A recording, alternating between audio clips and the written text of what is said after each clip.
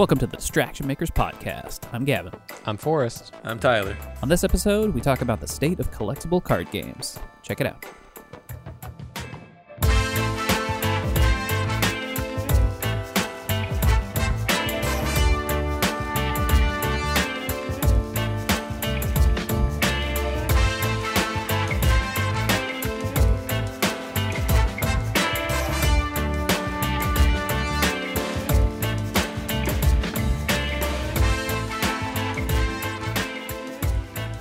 So the Digimon card game. Yep. So I was looking at videos of how to play. Me too. And because what I was really hoping for and how I found out about it is I was talking to my friend about the conversation we had about how coincidentally all of the top card games in the world right now all have unique mana systems for the most part. None of them follow like either the traditional colored like 5 mana system of Magic, or they don't have the mana system of Hearthstone. Well, okay, which games are you talking about? The top ones are Magic, Pokemon, Yu-Gi-Oh, and I think Keyforge might still be number 4. Yeah. So they all have mana systems. Isn't Keyforge number 2 in terms of profit? Is it? I'm pretty sure it's Are number they doing 2. that good? Yeah, I'm pretty sure they got to pay They're people doing more pretty well. because god dang. I don't know what I haven't looked at any of the numbers or anything. But. Anyway, but Well- so you're saying they have different mana systems compared to Magic? Right, because there's a lot of cards that were coming out, or card games that come out. You see a lot of the digital ones that like just have the same shit. Not to call any games out, but I've played a couple, digital card games, and I get a couple duels in, and I'm like, this is just Magic, or this is just Hearthstone. Simplified Magic or whatever. Right. So what I'm hoping for out of this Digimon card game is something a little different. Now, it is a little bit different in terms of it's similar to Hearthstone, but you don't see Hearthstone's mana system in a physical card game because it's harder to pull off. Yeah. So the way that they're doing their mana system is you have 10 mana, essentially, or it's memory because everything has to be digital. Right. And It's RAM. yeah. And if you have any unspent memory at the end of your turn, your opponent gets that much. So you kind of want to spend. They start at 3. They start at 3? Yeah, they get So they don't 3. start at their max then? No. So like, Okay. the weird thing, from what I understood about it, I looked at a couple of videos trying to figure it out. It seems like it's a shared mana or shared mana bar basically. Yeah. So you can use as much mana as you want, but but you're giving your opponent more mana if you go into their thing, I think. I thought So it was like that if you have unspent mana, then basically that goes over to them. Or what it was is like you can spend mana as long as you have any amount of memory, but if you overspend memory, that goes into your opponent's thing. So if you have 1 memory and you spend 3 memory, then your opponent, it goes across the bar and it goes from like 1 to 0 to 1 on your opponent's side and then 2 on your opponent's side. So then they start with 2 extra memory on their turn. I thought it was something like that. I'm gonna look it up real quick because like you have each player has a 10, but it's connected at 0, right? Yeah. And then you have the memory stick. I guess. Well, Like the like physical a card game tracker. actually just has 2 separate cards, and one card has your memory and your opponent's has their own card, and you just kind of put them together. But yeah, it kind of works the same as It's a memory stick. The memory gauge is used when playing. Pain cost is shared by both players. I'm gonna look it up real quick. I Pain cost. thought I was Pain happy to cannot- see that it was a little bit different of a system. And I think it's Yeah. kind of a cool spending system where there does seem to be a little bit risk and reward where it's like, yeah, you can spend more memory now if you want, but if you do, your opponent's going to be able to spend more memory on their turn. It's either that or it's, hey, you better spend as much memory as possible because otherwise your opponent is going to have more to spend. It's one of those two, and I'm not sure which. It might kind of be both, it sounds like. But Possibly, yeah. Is there a maximum amount of memory you can spend on your turn? Like, is 10. it? Can you only go 10. You have 10, but then you can go into negative, right? Yeah. No. And then well, the negative gets passed to your opponent? Or is that not how Well, yeah, but you don't start at 10. So it's not like I can read.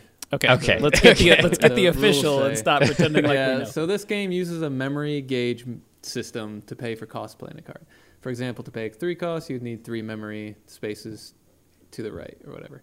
If during your turn the memory goes to 1 or above on your opponent's side due to costs or other effects, your turn ends and it becomes your opponent's turn.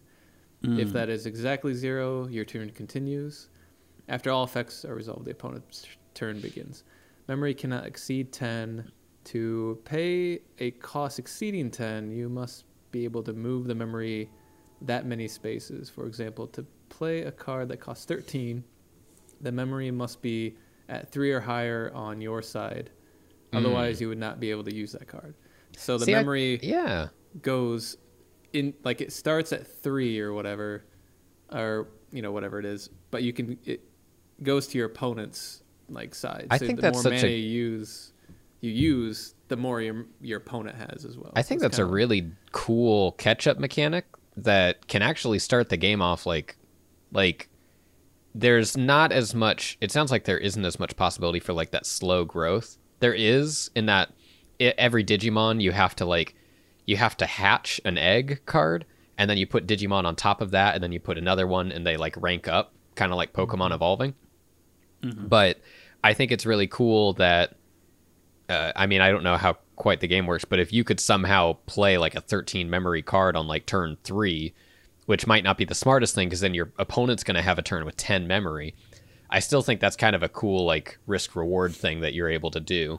And it's kind of interesting. I guess my question becomes like, what happens if you don't have the resources to take advantage of that much extra mana or memory or whatever, right? Like, well, like if the mana goes into the opponent's side, that's the last thing you can do. Right. At all. So like if you're at 0, you can still play something if you want. It just, goes to your opponent's side. But I think it starts at 3 to begin with, maybe. I also kind of wonder if it'll lead to situations where you can win in one turn and you can just go as negative in the mana as you would need to just win the game. It's nothing like that. They use it's kind of a combination of a few systems. So the life points essentially are it's like Pokemon victory cards / Duel Master shield cards. So you get these things called security cards, and almost every card has a slot on the bottom which has a security effect. And so if it happens to be drawn as one of your security cards and your opponent attacks your security and gets rid of one of the cards, usually there's some sort of a triggered effect, like put this card in your hand or gain 2 memory or something like that. Yeah.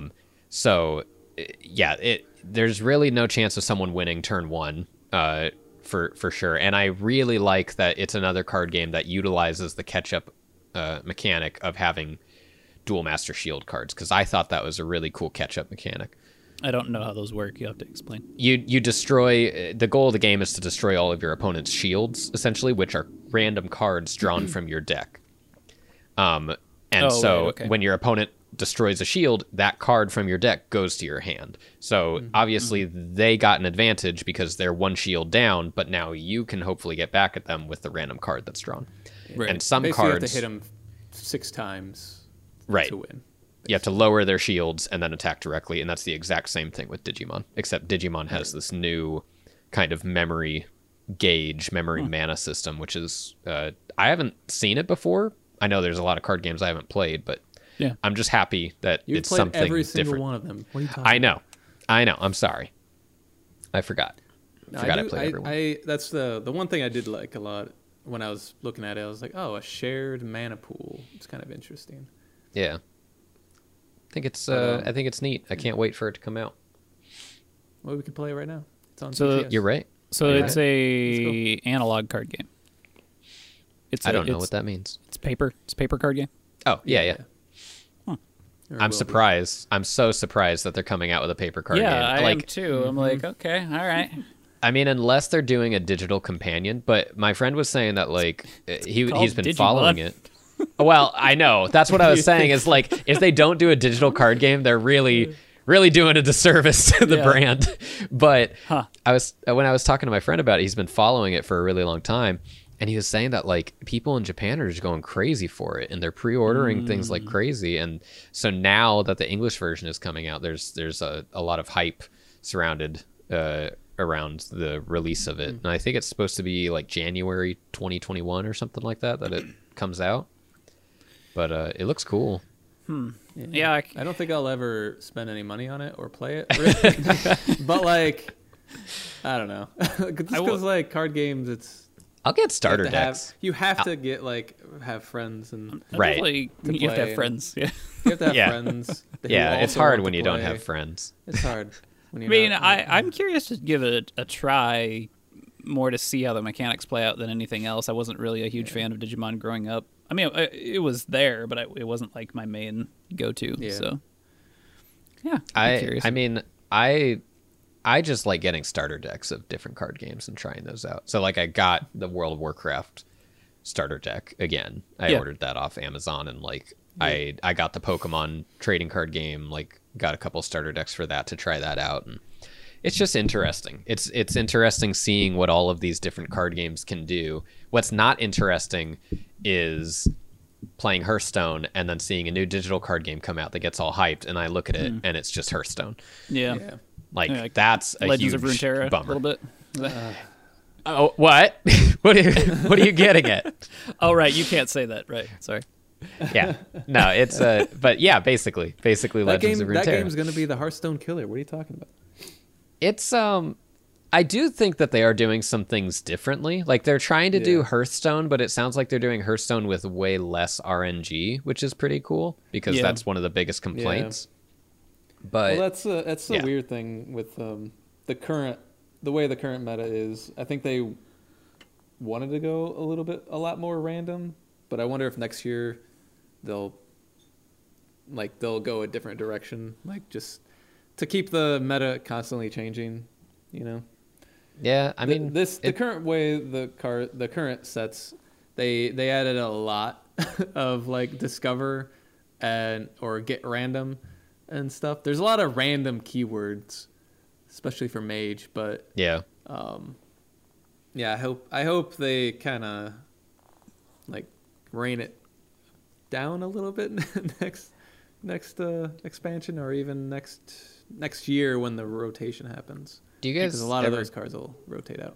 Do you ever think that this this monetization style of card games is ever going to go away? Like buy packs? I mean, it does seem to be fading. Like Magic kind of did loot boxes in real life before loot boxes were in video games, that's what all of them were. I don't really see, like, it's almost like, you know, a peanut butter and jelly kind of mashup, right? That, like, I think it was only a matter of time until video games realized that they could make money that way, and now that they have, I think it's almost like you've opened that box and it's going to be really hard to put it back in. You've literally opened that box hundreds of times and can't get the thing you want. You can't put it back. I mean, but people are starting to recognize in the industry, like designers are recognizing that like it's kind of lazy and also pretty shady to do the whole loot box thing. And it's, you know, it's straight gambling a lot of the times. I think it's interesting that Magic never got a huge backlash for this. You know what I mean? Like there was never a big like, are my kids gambling buying Magic the Gathering packs? And I think part of it was just parents had no idea that cards were worth the amount of money that they were. I think it's like it's not. I don't know. Like I don't know if it's like the same thing as gambling. But like, I mean, it's literally becoming illegal in certain countries because there's litigation. It's considered gambling. Like, I guess, but you're rolling the dice. Are you going to get that thing? Although I do think a lot of that probably comes from the meta community around it rather than the boxes themselves. You know, like the Counter-Strike stuff that was going on where, you know, there was all kinds of weird embezzlement fraud problems where you had one guy who was like, oh, look at this, I just opened up this amazing weapon skin from this website, and he also ran the website but didn't tell anybody that. Like, it was hilarious. I remember that. Yeah, it was terrible. That was dumb. So I do wonder, I think, if that has more to do with it, because you didn't have any of that kind of stuff going on with Magic, really. I was gonna say that I wonder if it's actually because at the time, I mean, Magic was a physical game, and there's something about digital games where everything you're gonna purchase is with a credit card, and it's so easy for you to like buy something that way and not really like hand over the physical like cash to someone that you like are running out of, and then you just don't get the thing. And so then you just click again because it has all your information saved. It's so easy to purchase something that it's like, fuck, I didn't get what I wanted from these. I'm going to buy 10 more and then buy 10 more. But it's different if you go to a card shop. Impulse. You could at least justify, it's a bit of a stretch, but you can at least justify buying like packs of real cards, as in like you're paying $3 for, 12 pieces of cardboard. Yeah, like there's actually at least like some a physical kind of value. Digital, it's like I look cool. You don't get to keep any of that in stuff. in my Overwatch skins. I look super cool. I mean, yeah, man. I kind of wonder how much longer that will matter. To be honest, like I think there is value there in skins. I think a lot of games have seen that as a worthy monetization model. Mm-hmm. I do think there's weirdness with pay to win, and I mean, I'm glad we're going against pay to win. I'm glad that's happening. Yeah, for the most part. I think there's been, especially with the Battlefront controversy, like, there's a lot less pay to win scenarios. It's amazing that even got greenlit. There's still, that was so shady. I still find it so weird that Magic has been able to exist in this world of pay to win, of loot boxes, of all, and it never. I mean, people obviously know that it's the case, but it's just sort of like it's always been that way for card games. Yeah. Nobody's known any different. People have tried to make models that disrupt that, and it hasn't worked. Yeah. So I'm kind of going, maybe we all are just sort of accepting this as like the way that card games are. Not to say it couldn't change at some point, but like even Hearthstone's pay to win. Like you have to buy cards to play Constructed. Or you have to play too much. A lot. But even then, you can only get like 100 gold a day, which is one pack a day, but you have to win. Right. So you're just never you're never going to be able to be professional level competitive playing that way, right? Like it's not possible. Right. I mean, now, they've calculated how much you would need to pay to get the entire, whenever a new set comes out, this is how much generally you need to pay to like get the entire set. And then you got the collectors who just it's kind of a weird thing. It's like collecting Hearthstone cards. It does feel you want to get lamer. that, you want to get that complete, you want to see everything is complete. It kind of feels lame though. It does. To collect digital cards. Like something doesn't feel nearly as satisfying as like when I had my old card binder and I would have all the Pokemon cards like laid out in the number that they're laid out of like the first set. Like that felt satisfying as a kid. Yeah. But whenever I go to my Hearthstone collection, I'm like, oh, I'm missing that card. All right, like, I guess I gotta get that to do well. I can dust some stuff and get it if I need to. But I do. Although I will say, I think the only model that I can think of right now that's not pay to win is Keyforge, because the decks are random. Still kind of pay to win. It's still pay to win. Yeah, like no, I mean like you can't you can buy a bunch of packs and like hope that you get a good one, but it's not the same as like buying the entire collection and then building the strongest deck. Like your decks are like those are the decks. You can't change those. I think there's a weirdness here because Richard Garfield's design philosophy is he wants to keep the game in the state of unknown as long as possible. But I think that also goes hand in hand with this business practice that is potentially exploitative. And if we're looking at Keyforge as being the second most profitable trading card game currently, which I'm pretty sure it is. I'm not. Let me look it up while you finish that. Let's fact check that. Okay. But it's interesting to me because it's like, you're saying it's not pay to win, but it definitely can be pay to win if your plan is to have the best deck you can have, or that, of all of your friends, you're going to keep buying decks until you have the best one. And that's why, but like you can't test that until you buy them and play them versus like just buying boxes and boxes and boxes of Magic and the meta's solved or whatever, so you just build the strongest deck or the most broken deck. So I can speak. That's another thing with the internet and like deck trackers and things like that. It's I can speak to the Magic pay to win thing pretty well because I've played a lot of competitive Magic, and what ends up happening is like as the metagame gets solved, it doesn't always get solved with one best deck.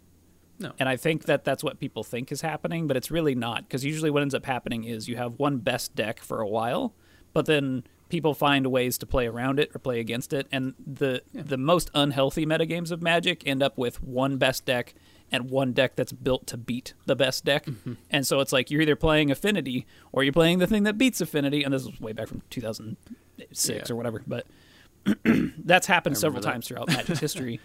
It's the same thing with Hearthstone.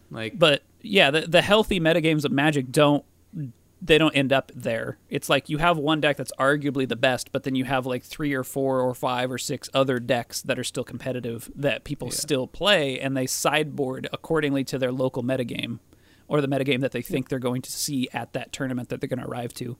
So you end up with this scenario where you're trying to play the metagame, like play against it. You're not trying to play the best deck necessarily. Right.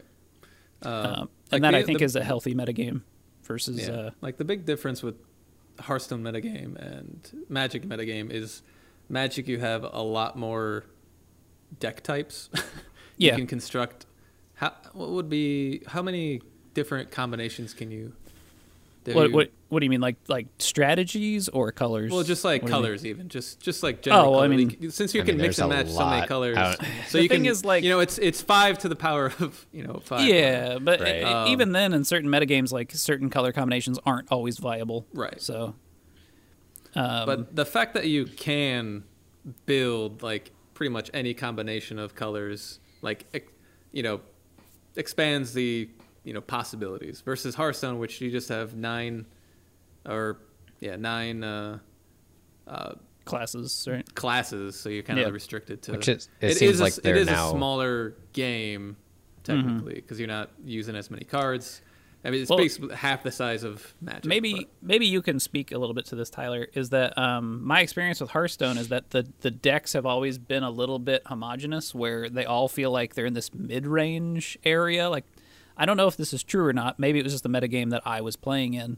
But there wasn't really like aggro decks and mid-range decks and control decks and combo decks. I know there's been combo decks in Hearthstone in the past, but I remember there was some kind of rogue degenerate combo deck that was going around for a while. But there's still that. For people that aren't... There's a new one that I think everybody expects them to nerf somehow. But it's not too rampant.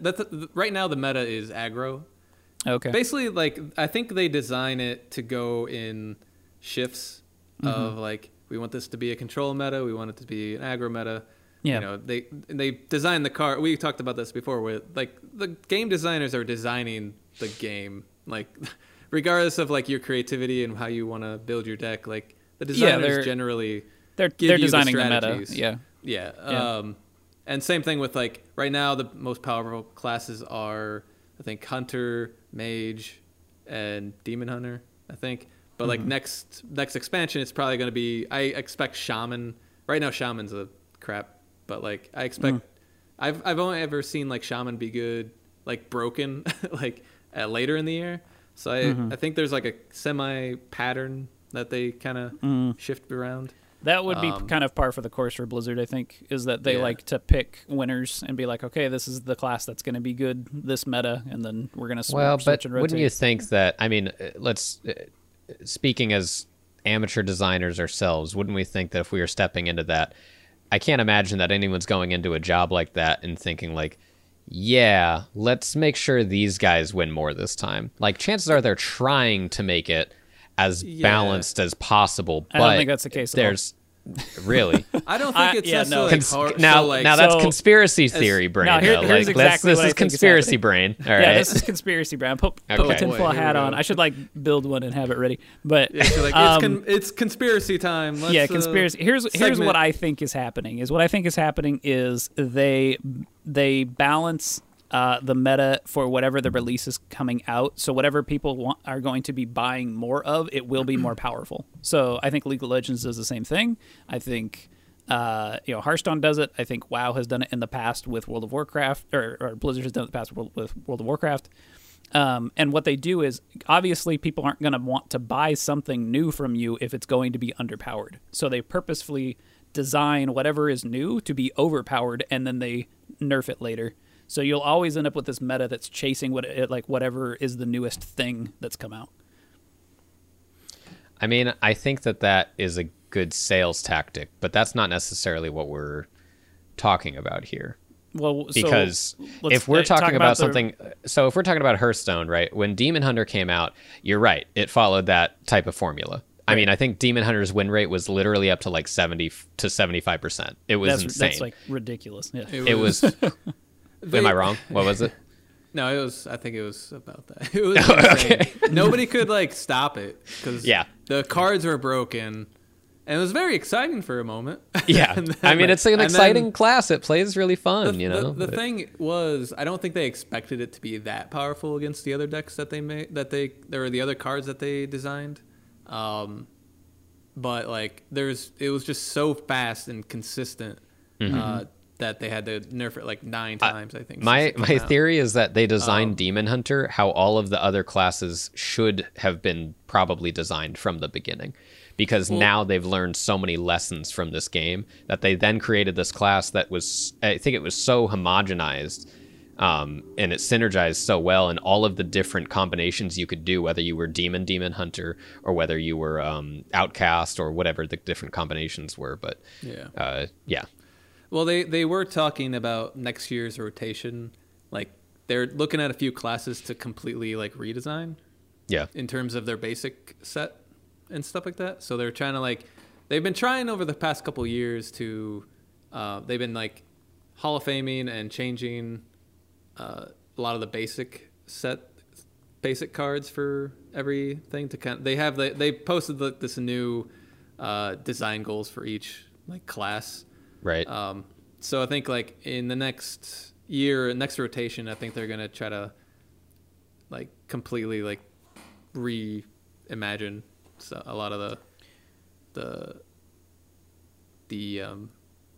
classes, different classes. But see, this is, and like I think that's the thing. Like Demon Hunter was so homogenized. Like they designed it, and they like this is what it's supposed to do. So I'm not super familiar with how Demon Hunter plays. Right? Is it just that you have a lot of redundancy in your decks, so that whatever you draw, you're going to end up being able to execute the same strategy? So they had the new thing is for Demon Hunter was Outcast, which means I actually like the design. I like it a lot. I think it's really cool. Yeah. Where it's like it gets a bonus ability if it's on the far right or far left of your hand. So you have to actually. But the thing with that was, at least for aggro, like Control Demon Hunter is kind of snaking its way up the ladder, but they didn't have like a whole lot of that when it first came out. It was just aggro. So like your hand was so easy to get rid of that these Outcast cards were so easy to pull off. Oh, I see. So it was so consistent. Yeah. Once you have like no cards in your hand, it's always going to be on the left or the right. So and like gotcha. That's why. And then they have this really powerful one where it was the Skull of Gul'dan. Oh God, that was so overpowered. It was. I think at first it was a 5 cost. Yeah. Draw 3 cards. Outcast. They all cost 3 less. Wow. So I thought at first it was they all cost 0.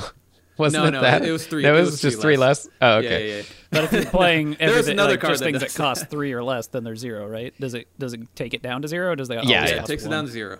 Yeah. So all right. So your hand. So you just keep like refilling your hand. So it was pretty. That's the thing. It was so consistent with its aggro. So like even if you wipe their board, they'd probably draw into like another board. Just play a bunch of stuff again. Yeah. Yeah. And then this is so interesting because it's like these are problems that Magic has gone throughout the years. And this does bring up another thing that happens with Magic too, is that you have power creep, right? So like how do you deal with power creep in a metagame? Well, Magic's answer is that they have some sets that are more powerful and other sets that are less powerful.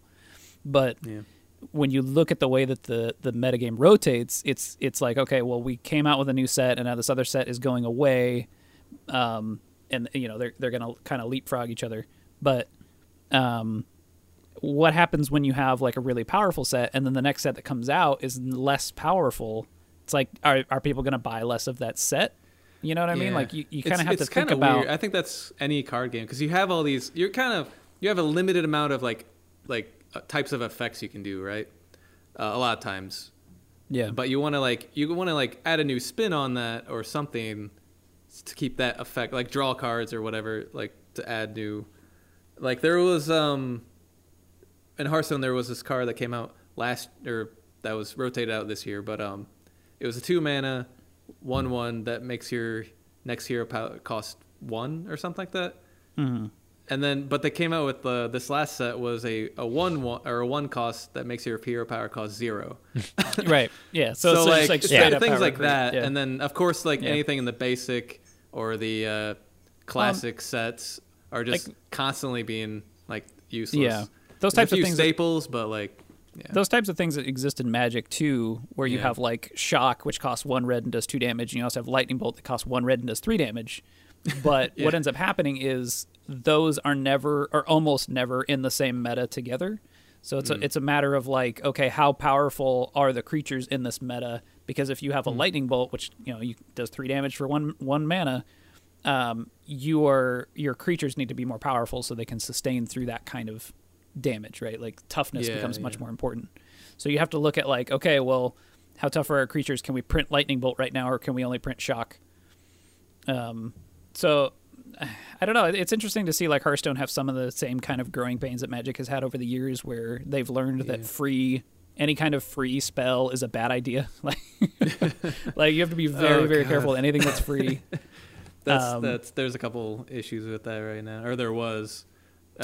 In Hearthstone, but did we find out if they nerfed it? You would have to. Yeah. Did we find out if Keyforge is number 2? Keyforge is. I got mixed answers. It's either number 3 or number 4, and that was back in 2019.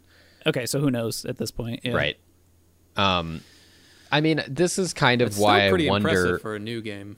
What was that? Game. It's still pretty impressive for a newish game. Yeah. Oh yeah. Well, so I worked on the game. And I remember in the email asking me to work on it, they had a small pitch for the game, and they pitched it as, this is a game designed by Richard Garfield, and it's what Fantasy Flight, it's Fantasy Flight's answer to Magic the Gathering. They wanted this. They wanted this to be something. They wanted their own Magic game, basically. Yeah. And they got the designer for it and everything. I guess I could see that in terms of monetary value. Clearly, well, and popularity, I think, is also what they were going for. Is they like, not to say that it was great, but they upped the usual Fantasy Flight rates, and in order to hire slightly better artists, in order to get this thing on a roll. And I mean, I'd say like generally it worked.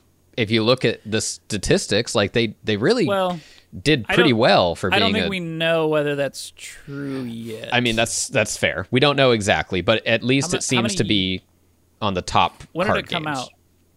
It came out 2018, I think. Okay, so it's only been out for like 2 years. I mean, 3 years, I guess, right? Potentially. Yeah, and I don't know how it's doing now this year. But I would be very curious. I mean, who knows what COVID has done to it? But especially because it's physical only. Right. Yeah. It's physical only. That is kind of interesting. I'd be really curious to see how that's affected the sales of card game, like tabletop card games. Well, or tabletop games in general. I feel like it actually hasn't affected traditional card games that much, because they're always generally played 1v1, and most people have at least one friend that they can see during COVID, or at least a partner or someone else to play a game with. I guess I would say that they can be played 1v1, because the most popular way to play Magic is Commander, which is always played in a group. Right, but I mean, I'm just saying that like most of those games are usually 1v1, which is why I don't think it'd probably be a huge deal. But I mean, I will say, because we're talking about Keyforge, I played it the other day with a friend of mine, and it was probably the 4th time I've played it, maybe 4th or 5th. We played it a few times. But I mean, just one time. We played it one time, but we played a few games, right? Right, and it kind of excited me. And I talked to you about it, Gavin, just the other night, that like what was exciting is I realized in the starter set that I was given, which came with 2 pre-made, like specifically made starter decks, and then 2 completely random decks, which for those that don't know, like how Keyforge functions, is it's a game that you buy not packs, but you buy complete decks. And those decks totally are completely random for the most part. They have an algorithm, right? But which I also get found the same was very interesting. Like watching that video about the designer talking about it, I was like, "What?" Yeah, I was actually really impressed, and it made me interested in playing it or trying it out. I mean, you should buy some, if you have someone to play it with and try it out. Like it's kind of interesting. But what was really interesting was when I was playing the 2 random decks that was given to us in the starter set, one was clearly better than the other one. Without a doubt. I played it and was stomping my friend, and then we switched decks and he was stomping me with that deck. And what was exciting was me remembering, like, okay, all of these decks are totally random. We don't know what is better and what deck is like high in the meta. I could have an insanely good deck here. Like if I went to a tournament with this deck, I could get really far. And that feeling, I imagine, is a similar feeling to, not quite, but it's kind of like when you go for like a draft where you're kind of making your best deck, except you don't have to make this deck. It's sort of like, did I luck into the heart of the cards? Yeah, it's actually more like sealed Magic. So sealed Magic is you get 6 packs and you just open them and build your deck based on that. There isn't any kind of drafting. It's just like, here's the cards you get, make the best deck you can. Which even then takes a lot of deck building skill. Right. So the thing that's weird here with Keyforge is that you could just be handed a really good deck. This is something that I thought was interesting, though, right? Is that like I have been thinking a lot about the idea of like constructing your own deck, and that is something that I think is what is so enticing to all of these collectible card games. I don't like the power creep idea. I don't like the idea of there being these absolute set metas, but I think that's just going to happen. But what keeps me coming back to a lot of them, what got me back into like Legends of Runeterra recently, was like the whole deck building thing. But when you can't build your deck and you just happen to luck into this deck that like is pretty good, there's something that almost is like otherworldly about it, where it's like, oh, like I got so lucky to get this thing. And now, like, I don't want it to go away. And it really is. I don't know. If I were a kid playing this, it'd be the closest thing to me watching Yu-Gi-Oh! And watching Yugi talk about the heart of the cards. Oh my God. And so now you literally draw a deck and you're like, this could be Exodia. Oh my God. That's a cool feeling. It's pretty cool that they were able to do that. I forget. Yeah. I think it was when I was watching the thing, I was like, this is probably as closest to like the Yu-Gi-Oh! Meta like the anime that it could possibly be, because like it seems like in the anime nobody knows any card that people play, right? Yeah. Like there's no card list, nobody knows anything, right? No one's ever heard of a dark magician before. What is that? You've never heard of my... How long has that game been around? According to the anime, thousands of years. There's thousands of years of different metas that we've had to recognize, where eventually in the future people go, fucking whatever. What is that? Lightning bolt? I don't know what a lightning bolt is.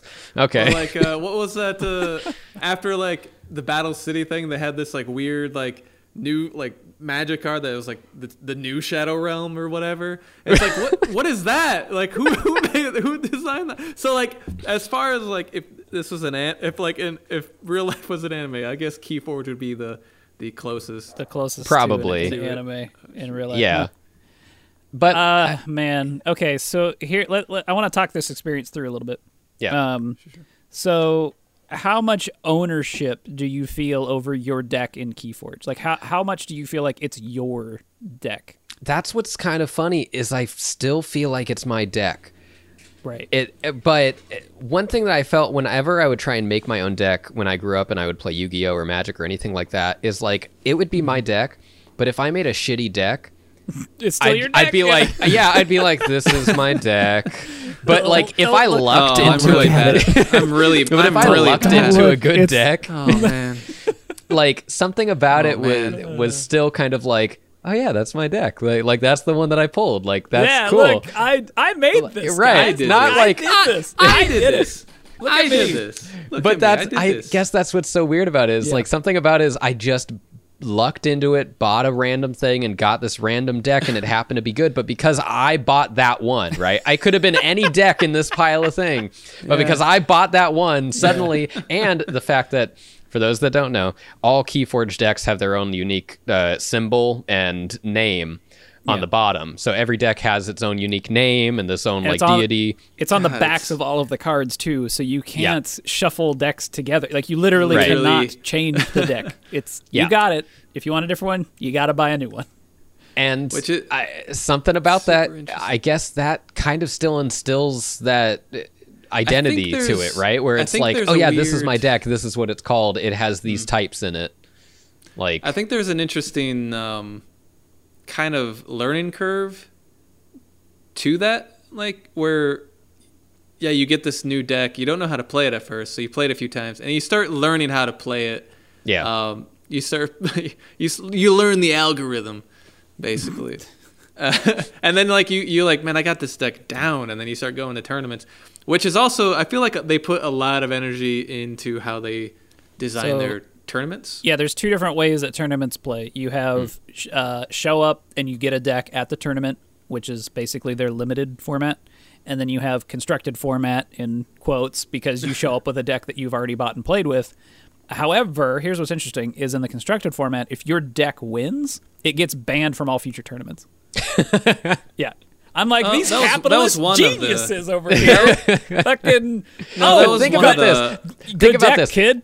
Can't How play it anymore. Cool is it? How cool is it to win and then they go, "You're too good. You're too good. You got to get out of here." That's fair. That's fair. There's a few caveats to that. I think. I mean, not really. Like, no. There's a few different modes to it. Where there's a tournament where if you win, you get I think it was like a shard or something like that. Whatever it was called, but it gets put in your deck or something. It weakens your deck. So like, that's isn't that part of you're talking about the chains? Chains, yeah. That's just part of the gameplay. That's not part of that. Doesn't the go chain cross tracker. Game. It's a way to like. It's way you. I think Tyler's talking about something different. I might be talking about something different. Okay, because I just remember he was talking about them. Play. Well, there's like in that talk he was talking about all these different like ways that tournaments are set up. Mm-hmm. Unless I misunderstood, I thought that was just something that was like in a current game that you're playing, you can play a card that gives you a chain, which makes it like it gives you a handicap for the rest of the game or something. There's something where like I think it's tournament based, or like when you play a deck, guys. There's like play a tournament. There's 5 variants of tournaments. Yeah. So. All right. We're missing half of what's going on here then. Yeah. So let's talk about Keyforge like we know what we're talking about. Yeah. But yeah, I don't know. It was just interesting here, like the way they're solving the tournaments with like pre-made decks, basically. And like that was one of it. Like basically, when you play a deck, you register it, and therefore, like that's kind of like your deck from that point on. And then you play in the tournaments, and that deck I think gets points on the site or whatever. There's something about that, and eventually it makes it so you can't play the deck in tournaments anymore. Yeah, but I don't know about that. That's the thing. I'm sure it is a thing. Talking about it, but that might be like there might be like different levels of tournaments. Like now it's if a deck has a certain number of points, it's like I mean, maybe that's a future type thing. That would make sense. I don't know if I don't remember. Does everyone get invited to an island where they play the King of Games, Pegasus, with their top Keyforge? That would be amazing. So this is kind of why I wonder about this, because we just talked about how a bunch of card games just play off of power creep and pay to win. And then Keyforge is also pay to win, but they're doing things a little bit differently. And that's just, and then I've talked to you guys a bit about Legends of Runeterra, and same, I'd say honestly with Magic Arena, is that those online versions of card games just throw cards at you. Like you can't spend cards fast enough at the pace that they throw them at you, to the point where like if I wanted to go on Legends of Runeterra right now, after I think I've maybe played upwards of maybe 30 games, I could probably make whatever deck I generally want to make right now. I don't know if it'd be good, but I could make it. You could make something, yeah. Right. Yeah. And but it's like, is the old pay-to-win model going to work? Because you don't, like, I think you can buy cards in Legends of Runeterra, but most of what they seem to be selling is vanity. It's little pets that you get in the bottom left. It's card backs. You can buy a board style for your half of the board. They do everything possible to monetize things other than the cards. I'd be curious to see how that works for them long term. I know that like card game players in general like their flair, right? They like having their card sleeves. They like having their play mats. They like having. And it took forever for someone to finally do this. Hearthstone got card backs, but you can't even really see your card backs, right? Yeah, which is a bummer, yeah. Right? But for Legends of Runeterra to be like, well, let's give flair however else we can. Buy a cute pet, and it dances for you. I do wonder how much of that will cross over and how much won't, because like part of the reason why you buy certain types of sleeves, at least in like Magic or whatever, for me, like certain sleeves shuffled better than other sleeves. Certain sleeves, like I think the more casual approach was I'm gonna buy sleeves that have the coolest pictures on them. But when you got into more like tournament play, you're looking for sleeves that shuffle better or feel a certain way, and there was definitely like a fashion scene almost. I don't know what else to call it to tournament play Magic, where like the best players were using a certain type of sleeve, because it's like we use these sleeves because they shuffle the best, and like all they had on they were just solid color. The most expensive they were like textured back sleeves that were just a solid color, and like a lot of guys would buy like this color sleeve, right? Right. And it's almost like a peacocking thing where it's like I'm gonna play with the most ridiculous like sleeves I can find so that when I beat you you're gonna feel worse. Like it's kind of stupid. Well, I think people still kind of do that in a way, but in this new format is like, do you know how many people will ironically have switching off of card games for a second, but I'm thinking just in terms of skins, the Goth Zarya skin in Overwatch is notorious for being like one of the worst skins in the game. But they'll just wear it so they feel bad when so they beat you. Right. So when you die, it's not only I died, but I died to someone with a horrible skin. Same thing. Right. But in Legends of Runeterra, it's like you can buy emotes and you can just spam emotes on people that will make them feel bad. I feel like that's such a degenerate thing too. They're gonna be like, I don't know. Like I know you're talking about card players here, Gavin. Come on. Well, you never played against those kids? Like, there is a group of them. I mean, I was just talking about buying pink sleeves so that you can make someone feel bad. God, but this is a bad skin. You're looking at it? It's the Goth Zarya skin, right? Goth Zarya.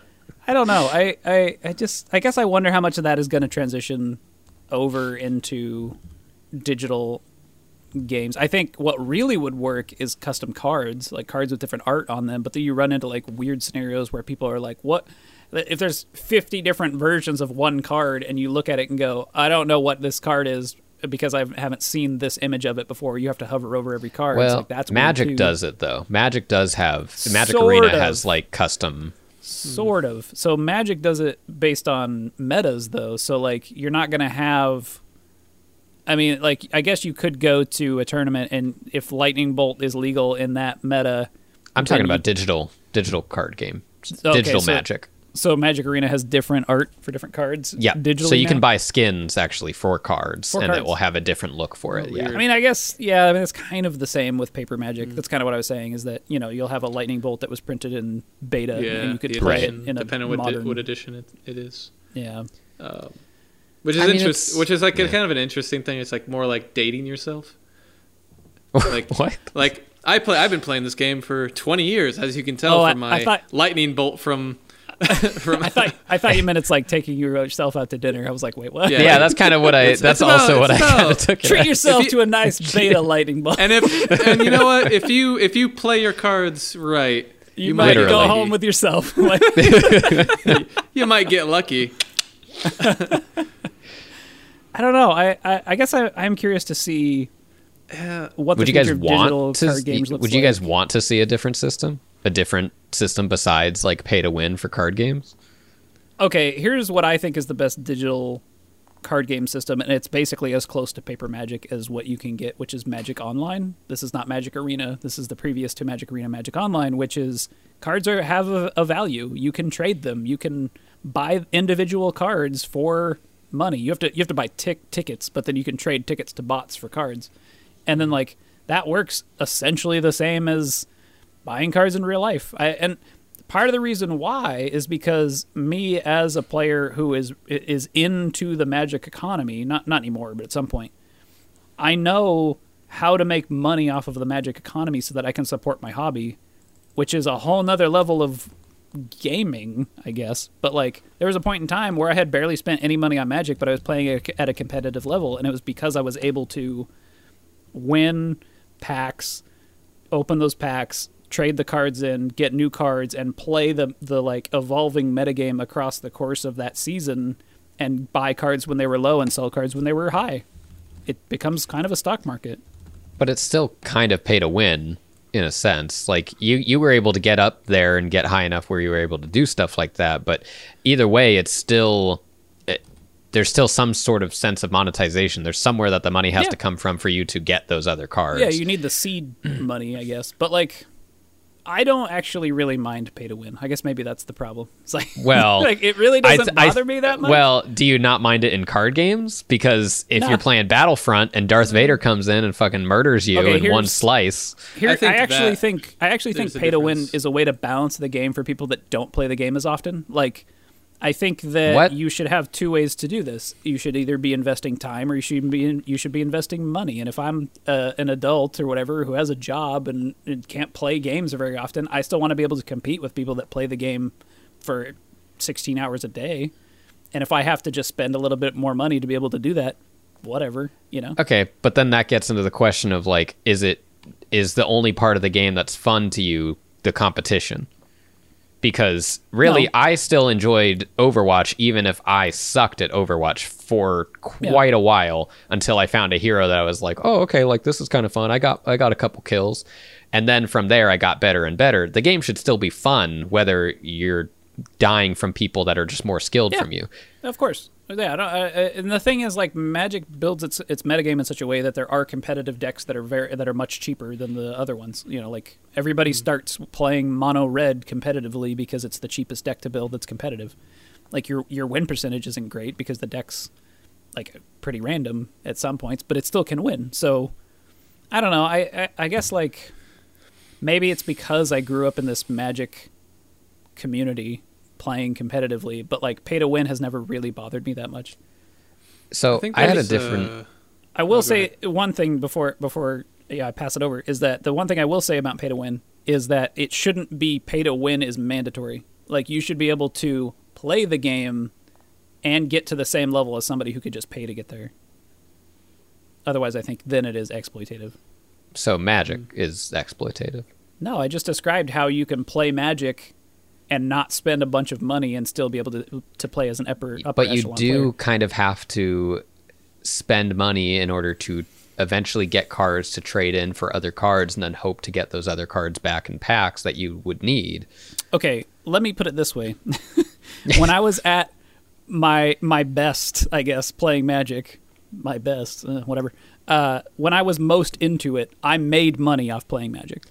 Okay, but that's fine. But to get to your best, how much money did you have to spend? Oh, I'm sure I've spent thousands of dollars playing Magic. That's what I'm getting at. But in order to get to that point, you had to spend thousands. Right, but that was that's like over the course of my Magic career to get to the point where I could make money playing Magic, but there was there's an equilibrium there. I think that like as you get better at playing Magic, you end up spending less money on it. Ironically, I guess, which is I think that to me makes sense, and I think that makes sense as being any sort of like a committed player of anything. The same thing happens with World of Warcraft in a sense, where if you play the game more often and make enough gold, you can buy a WoW token on the auction house, so you don't have to pay for to pay for a month. Like there's systems like that I think are fair to the people that are the most committed members of the community. But in order to become a good enough member in the Magic scene, in order for you to not spend money, having to spend that much money, and this is what I was saying, is I have a different experience with pay to win. because I've played a lot of card games, and almost every single time that me and my friends would get into a card game, we'd be enjoying it. We'd get starter decks. We'd buy some packs, make our own decks, and have fun with it. Maybe go to some tournaments. Yeah. We had one friend that every single time would go and buy 2 boxes of whatever sets he knew he needed certain cards from. Yeah. And he would go and open them. And sometimes he'd share the cards, which is fine. But all of the cards that he needed were, obviously, they'd go to him first. And he would buy his way to the top deck. And I get that doesn't substitute skill, right? He still needs to be good, but at a certain level, like his better cards are going to outweigh us, even if we are more skilled, but with worse cards. So hot take. Your friend's an asshole, but that's what I'm saying. Pay to win is a lot of the time. Okay, hold on, because the only time I'm like shelling out money or playing a top tier deck is at a tournament. If I'm playing with my friends at like the dinner table, I'm playing decks that I just made for fun. Like I'm not gonna just play a deck that can just demolish someone and make sure they have a horrible time. Like, well, it's a difference between like casual and like competitive. Like if you're competitive, you're going to spend money to get the, if you want to be competitive, you gotta buy in. Like, and I think there's like, especially like Hearthstone is a huge community. Like most of the community just complains about not being able to free to play.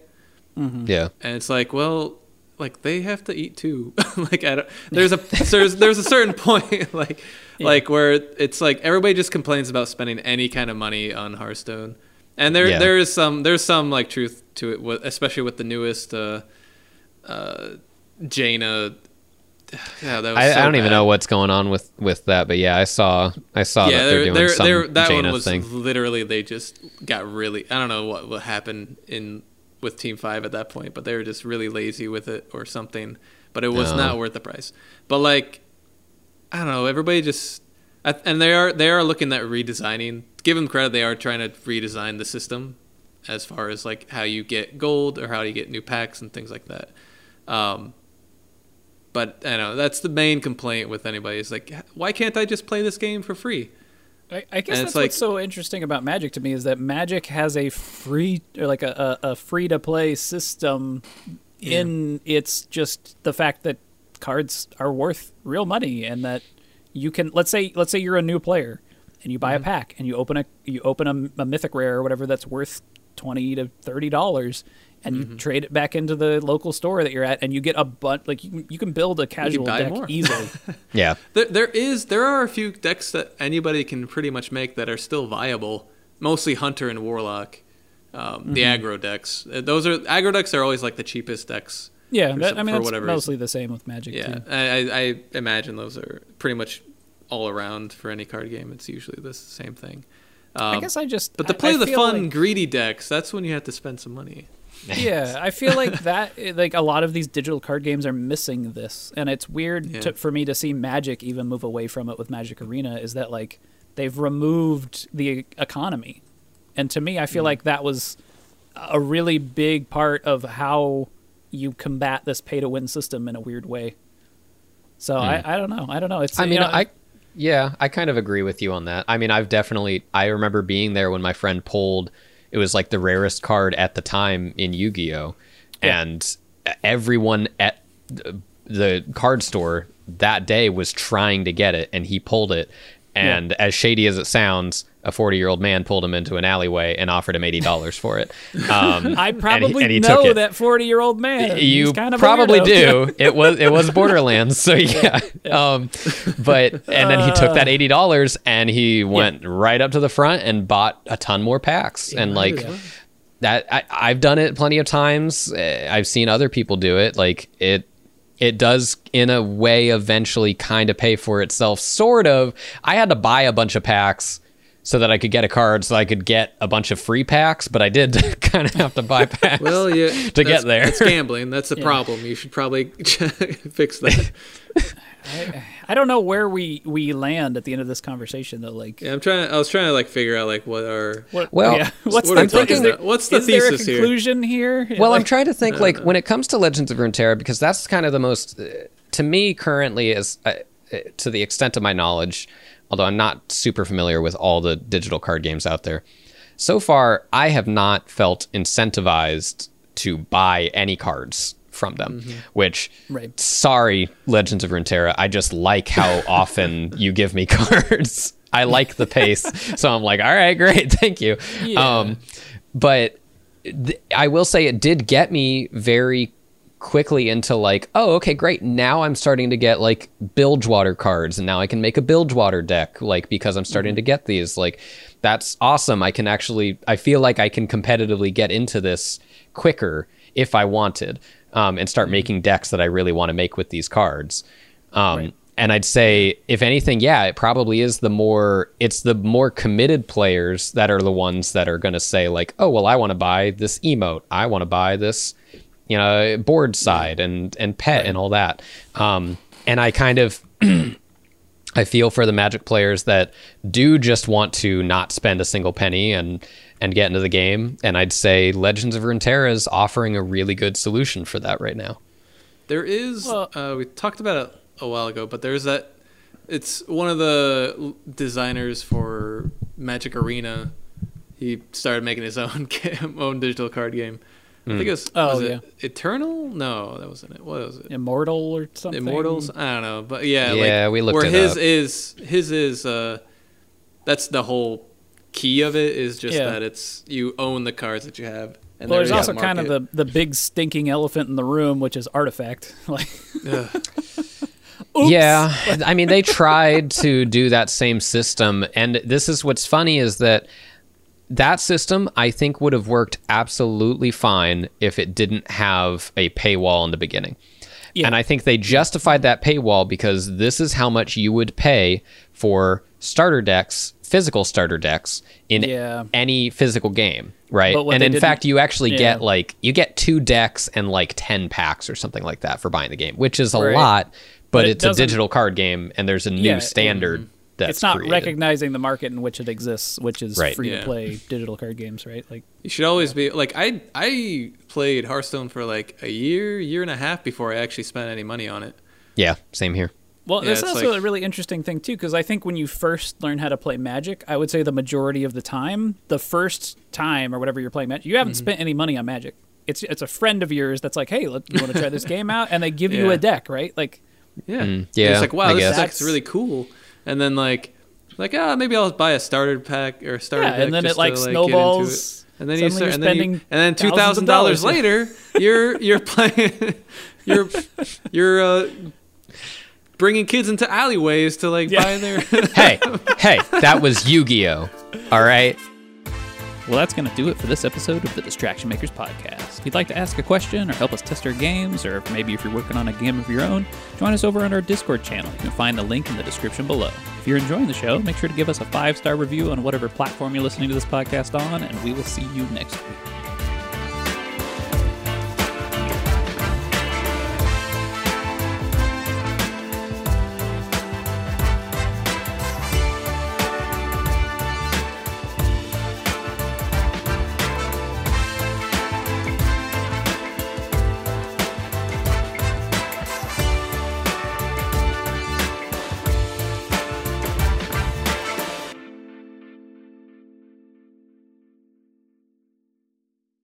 You know what I'm still sitting on? Pogs. Wait for those Pogs to come back around.